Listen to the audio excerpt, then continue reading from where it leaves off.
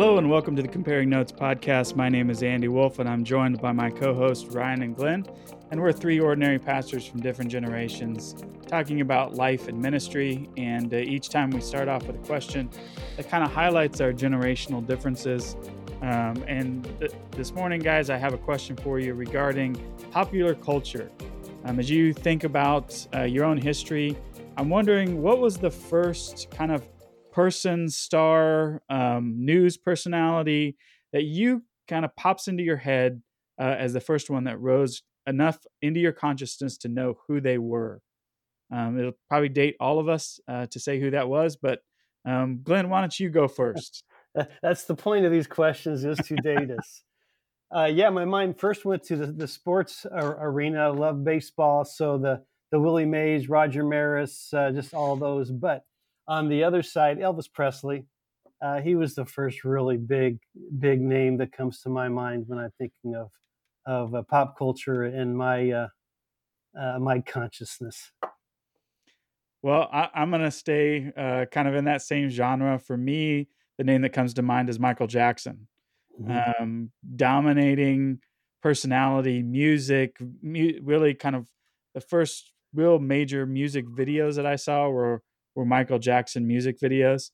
And I can remember the zipper jackets and the single white gloves and all of those things raised to the level for me to really pay attention to them.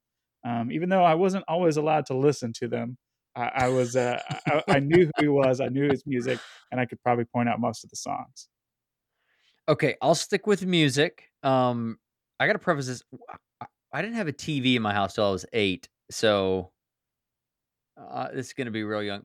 And I was also the preface. My sister had a love affair with NSYNC, and so if we're talking pop culture music, I think NSYNC is the first. I hate it to this day. Never liked it, but if like the first person that popped in that I knew the songs because she played them incessantly and sang to them was that.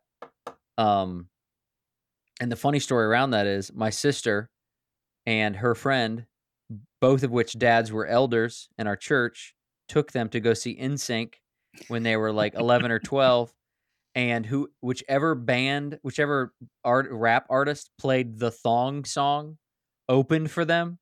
And so, like, to this day, we make fun of my dad and this other elder, like two 40-something-year-old white guys standing in a concert with NSYNC, and like the thong song is on, and obviously I have whatever, however they have performed that. So That's here's hilarious. that. Well, the reason I started with that question is maybe this goes a little bit different direction, but I've been asked at different times, what is it that you do all day? What is a pastor supposed to be? What does a pastor do for work? And I was thinking about this the other day, and kind of that whole idea of maybe even social media influencers comes to mind. And I've heard several different descriptions of what a pastor is to be or to do. Some people have described to me that a pastor is kind of like a CEO. He runs a business, does is kind of in charge of things, makes sure things happen. Other people I've talked to see a pastor as almost a social media influencer, or a thought leader, that he puts things out there and communicates those. And even the whole context of personal branding or influence is a big conversation. I've heard other people talk about pastors as maybe small business owners, especially when it comes to small churches, and the way that a small business owner has to kind of watch over so many different ideas or directions of a small business. So I'm just interested for you guys, when you think about kind of the different things that a pastor does, what in business or what in culture would you relate that to if somebody was to ask you what you did? How would you explain that to them, and maybe what would you connect it to? Well, let me jump first and say you guys have both heard others say, if we haven't said it ourselves, seminary didn't prepare me for this. Mhm. It didn't prepare me to be the CEO. It didn't prepare me to be the social influencer and so forth and so on. Well, what did it prepare us for? Well, it prepared us to hopefully understand and then be able to explain the Bible, the truth that is therein, and hopefully to give us a foundation to be able to address all these other things. All that to say, I think it's interesting to look at what we get trained for, and then what we're actually doing, to where people would say, or we would say ourselves, we didn't get trained for this. And the reason you ask this is because, or you bring it, is because it isn't clear. It isn't clear. The pastoral role is a role that embodies a lot of different opportunities of expression to bring into people's lives, and that's why we're here trying to figure it out now. I so appreciate that answer, Glenn, because I feel it so much. Because Andy, as you asked the question, like, what is it?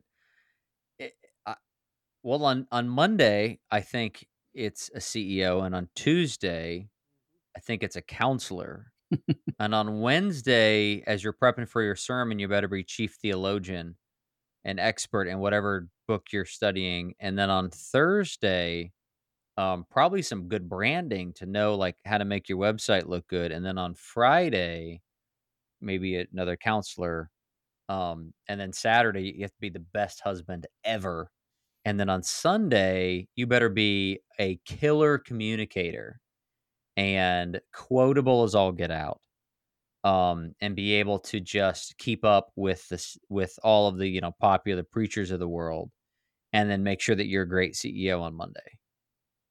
That's tongue in cheek. That's kinda but that is a little bit how I feel. But no Um, pressure and do all of those expertly. yes, do all of those expertly like you've been trained for them all, and but also make sure that you don't sacrifice anything, yeah, I shouldn't. I think this question is spot on, in the sense of, like, what is it? I think it's I don't know. Glenn, you clearly have something that Well, you wanna say. I think that was brilliant. I love the way you did that, and I wish it was as easy as it going day by day. But let's divide Yeah, it. it really should be like 10 a.m. this and 11 a.m. that. Yeah, let's divide the day up into thirds, and then let's divide it. I mean, it just takes you from one sphere of life to the next, Well, Hey, depending what is on. the podcaster? I didn't add podcaster in yeah, there, and clearly well we're podcasting at some point. well, and you also didn't add the fact that if you have, a budget meeting, you need to be the CFO, and Oh if you're my doing a goodness. building project, you need to be the project manager. Um, And then Vision Caster. Andy, I know yeah, how much you love Vision Caster. yeah, that's my favorite.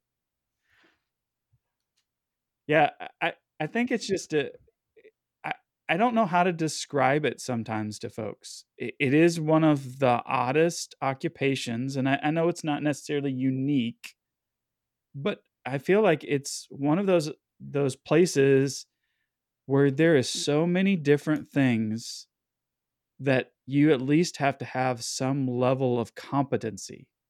And I say not expert, but at least a level of competency on. Um, I just don't know how to describe it sometimes. And then Well, we and had. Oh, go ahead. Go ahead. well, I was sorry. I'm just thinking we're also may correct me if my assumption is wrong, but when you asked that question, I thought about my size church, which is equivalent to your size church, Andy. Which Glenn is equivalent to the churches most of the churches that you work at. That is a bit of an assumption. But let's add 1,000 people to all of our churches, and that changes. I but I Absolutely. would say in some ways that may make it easier. Oh, yeah, because we can hire the CFO to take care of the budget, and I don't have to Right, write the budget. right. I mean, both of us have been involved in churches that are much larger than we're currently pastoring. And so maybe the conversation becomes, what does it look like to be a small church or a medium-sized church pastor? Mhm, I think when you are at a larger church, there's some things that you can do or farm out. mhm, Maybe not ignore, but at least not have your hands, in the middle of. mhm, But I don't know that that's always the case. Hopefully you're blessed with good leaders around you. that you can hand things off to. But even in those cases, I think a lot of times you may not be doing it, but you at least have to have an eye towards accountability or encouragement or, you know, Mhm. oversight in Mhm. those things. I'm grinning because all this conversation, and yet we were given the Great Commission. So we're supposed to go into all the world and make disciples. So really, what am I waking up to each day? I want to be a better follower of Christ and help others become followers of Christ. How do I get that done? But not only that, I'm supposed to do it with the great commandment in mind. So I'm supposed to be doing it while I'm loving everybody along the way. And then to realize, you don't have the power to do this in and of yourselves. You really have to make sure that you're dependent upon the Holy Spirit to do this. So I need to be empowered by make my life is such I'm empowered by the Holy Spirit to be loving my neighbor, to be following and doing the things that Jesus would do, that others could come to know him and follow him, all in the midst of trying to interact with this world to do everything we've been talking about so far to see that done. um, do we know what our North Star is each day? And I Yeah. think the challenge is knowing what that North Star is and then prioritizing from that point on. But then it's not that easy because then we have the expectations of our congregations, and those can be different as to what they would want us to do, or how do they envision me going about making disciples or training them to be disciples, and so forth and so on. Thus the milieu of this conversation and our lives. Well, and I think you bring up a great point, Glenn, because depending on where you are and when you are, I mean, you talk about the role of a pastor. We didn't even talk about the whole idea of being, the parish chaplain, Yep. Yep. of Mm. being in somebody's life when there is difficulty, or just being there in equipping or training or being with them in certain aspects of life. We typically talk about the marrying and burying kind of aspects, but boy, that's a whole nother piece of what it means to walk and be a shepherd. What's interesting about your question, Andy, too, is I agree, Glenn, where you went. Like that, like making disciples, proclaiming Christ is always the North Star. But then in church, there can be with time at times this um idea that there's a right way to do that and a wrong way to do that. And so there's some people who go, you can act like a CEO and you can't act like a CEO. Others say you can be an entrepreneur and not an entrepreneur. You can be a visionary, not a visionary. Branding sometimes helps that vision. Branding sometimes hurts that vision. Like there can be this. I've listened kind of broadly to podcasts and read books at times, and I'm struck by the fact that if you go and maybe some conservative circles and they say, well, a pastor has to be like this, and they paint this picture of a pastor and it looks nothing like a CEO, nothing like a visionary, nothing like an entrepreneur, nothing like a chief communicator. But then you go into other areas and they say, well, you have to be all these things. And what I've been struck with is I've really been trying to figure out what's it look like for me to be a pastor, Mhm. me to be a pastor. So much of that question of what's the proper role of a pastor is less determined by what the Bible says, not because we're gonna disagree with what the Bible says, but because the Bible doesn't say anything about it, and ultimately it's what does it look like for you to be a pastor? So, probably my style of leadership and the type of pastor I am is gonna be different than both of you, and that's probably a good thing because I've got different strengths than you guys have, and you guys have different strengths than I have, and if I try to lead out of your strengths, I'm gonna fail. And if I don't lead out of my strengths, I'm always going to be leading out of weakness. But I don't think in this conversation we allow pastors to figure out what is the best style of leadership for you. But I'm the young and dumb one, so you guys can tell me where I'm wrong. Well, and I think Ryan, you're pointing out that pastors also aren't one type of person or one type of personality, Hmm. or one age. In being in different places and different ages. Uh, I love the actually kind of sitting in the middle of the contrast between the two of you, right? You're kind of talking about all these things that you could do, And Glenn, you're talking about here's the North Star. Mm. And somewhere I feel like there's got to be both of those, right? I just recently have been preaching through Ephesians, and we just hit on Ephesians chapter 4, and it's talking about that the fact that the role of the apostles and the prophets and the evangelists and the pastors and teachers is to equip the body for the work of ministry. And in one way, that's the outworking, or that's another description of that Matthew 28, Great Commission, teaching them to do all that I have commanded you. So that seems like that has to be the central hub with which we rotate around, has to be that North Star. We're equipping and spinning out things for people, giving them the ministry to do, and not us pulling it all into ourselves. And yet that does look different. I don't think in 1950s American church anybody was concerned about what your church website looked like. Nobody knew what an internet was. Nobody knew how to stick things on YouTube. And yet, in a different time and a different age, those are there, maybe not as the end in of themselves, but might be a tool for that equipping, might be a tool for that outreach. Mm-hmm. And so I think listening to both of you encourages and I don't want to say frustrates me, but it makes me try to figure out again how do all those things fit together. And then add the complexity of how each congregation is different as well. Each locale needs a different type of pastor or a different strength for a different time. You can have one pastor that fails miserably in one church, one location, and is successfully loved in another. Same guy. We wake up each day trying to be obedient, and we want to work towards that same uh, desire being sought by those in our congregation. But that all happens not in nice, neat packages, but through the messiness of life and maturity of the people that we serve. I would assume too that the longer a pastor and a congregation are connected, the less the questions about what do you do all day comes up. Because I would assume the heartbeat of the pastor and the heartbeat of the church are in tune with the rhythms of life and ministry, the expectations of the pastor and the church. And it's in those moments when either a pastor jumps around or kind of in my spot, even though it's been 4 years, still trying to figure out okay, so what do you do all day? I I agree to a point, and that point is Okay. if the pastor's been there so long that the community and the congregation have changed beneath them, Mm.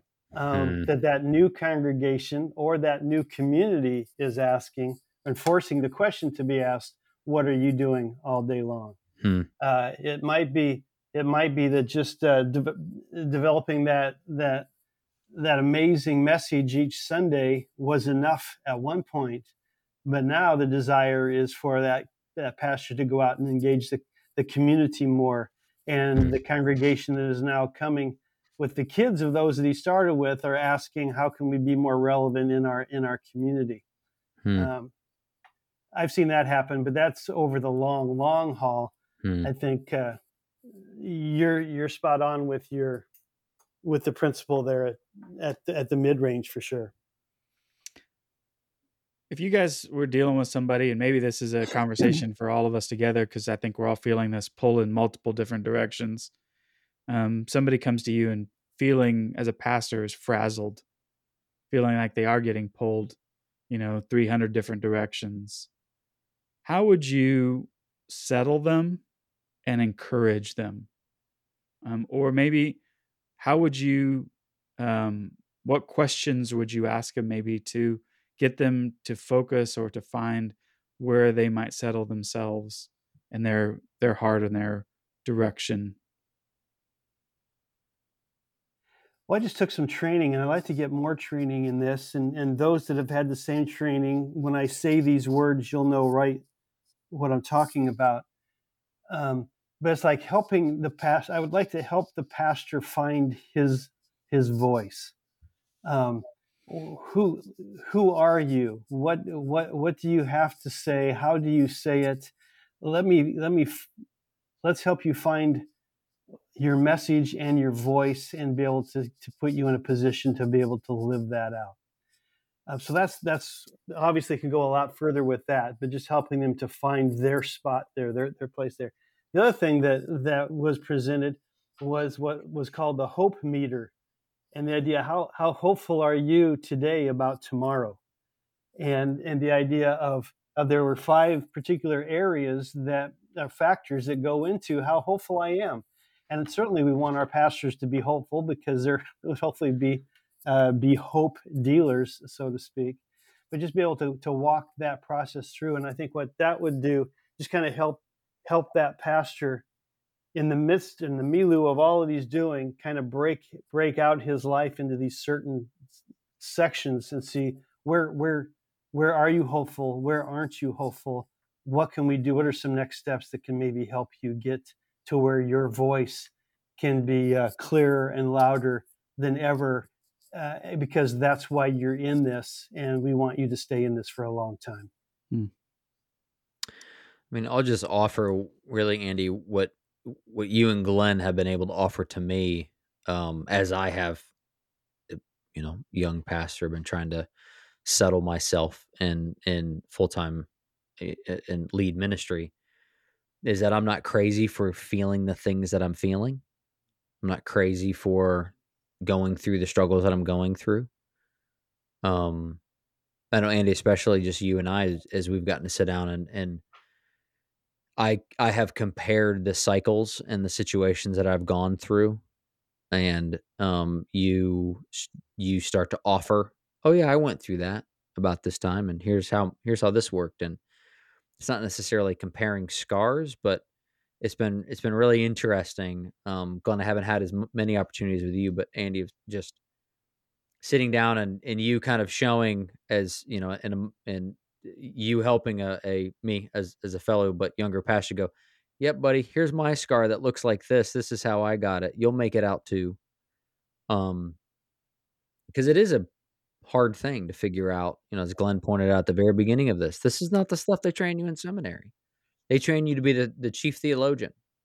I only gave 1 day of the week to that, and that's not to say that, it's not important. It's incredibly important, but it's everything else. And as much, there probably is a place for you to say, I just want to read the word and preach. But either you're in a really, really small church or a really, really big church and nothing in the middle. And the vast majority of the churches are in that middle. So you're forced to figure out at least some of the other things. And the moment you start to have to figure out some of those other things, there's people involved, there's sinners involved, starting with yourself. So then there's gonna be scars involved. Yeah, Well, I love that idea that you're not crazy. You're going to be pulled, and find where you can do the things you know how to do well, and find other people that can help you do the things that you don't do well. Mhm.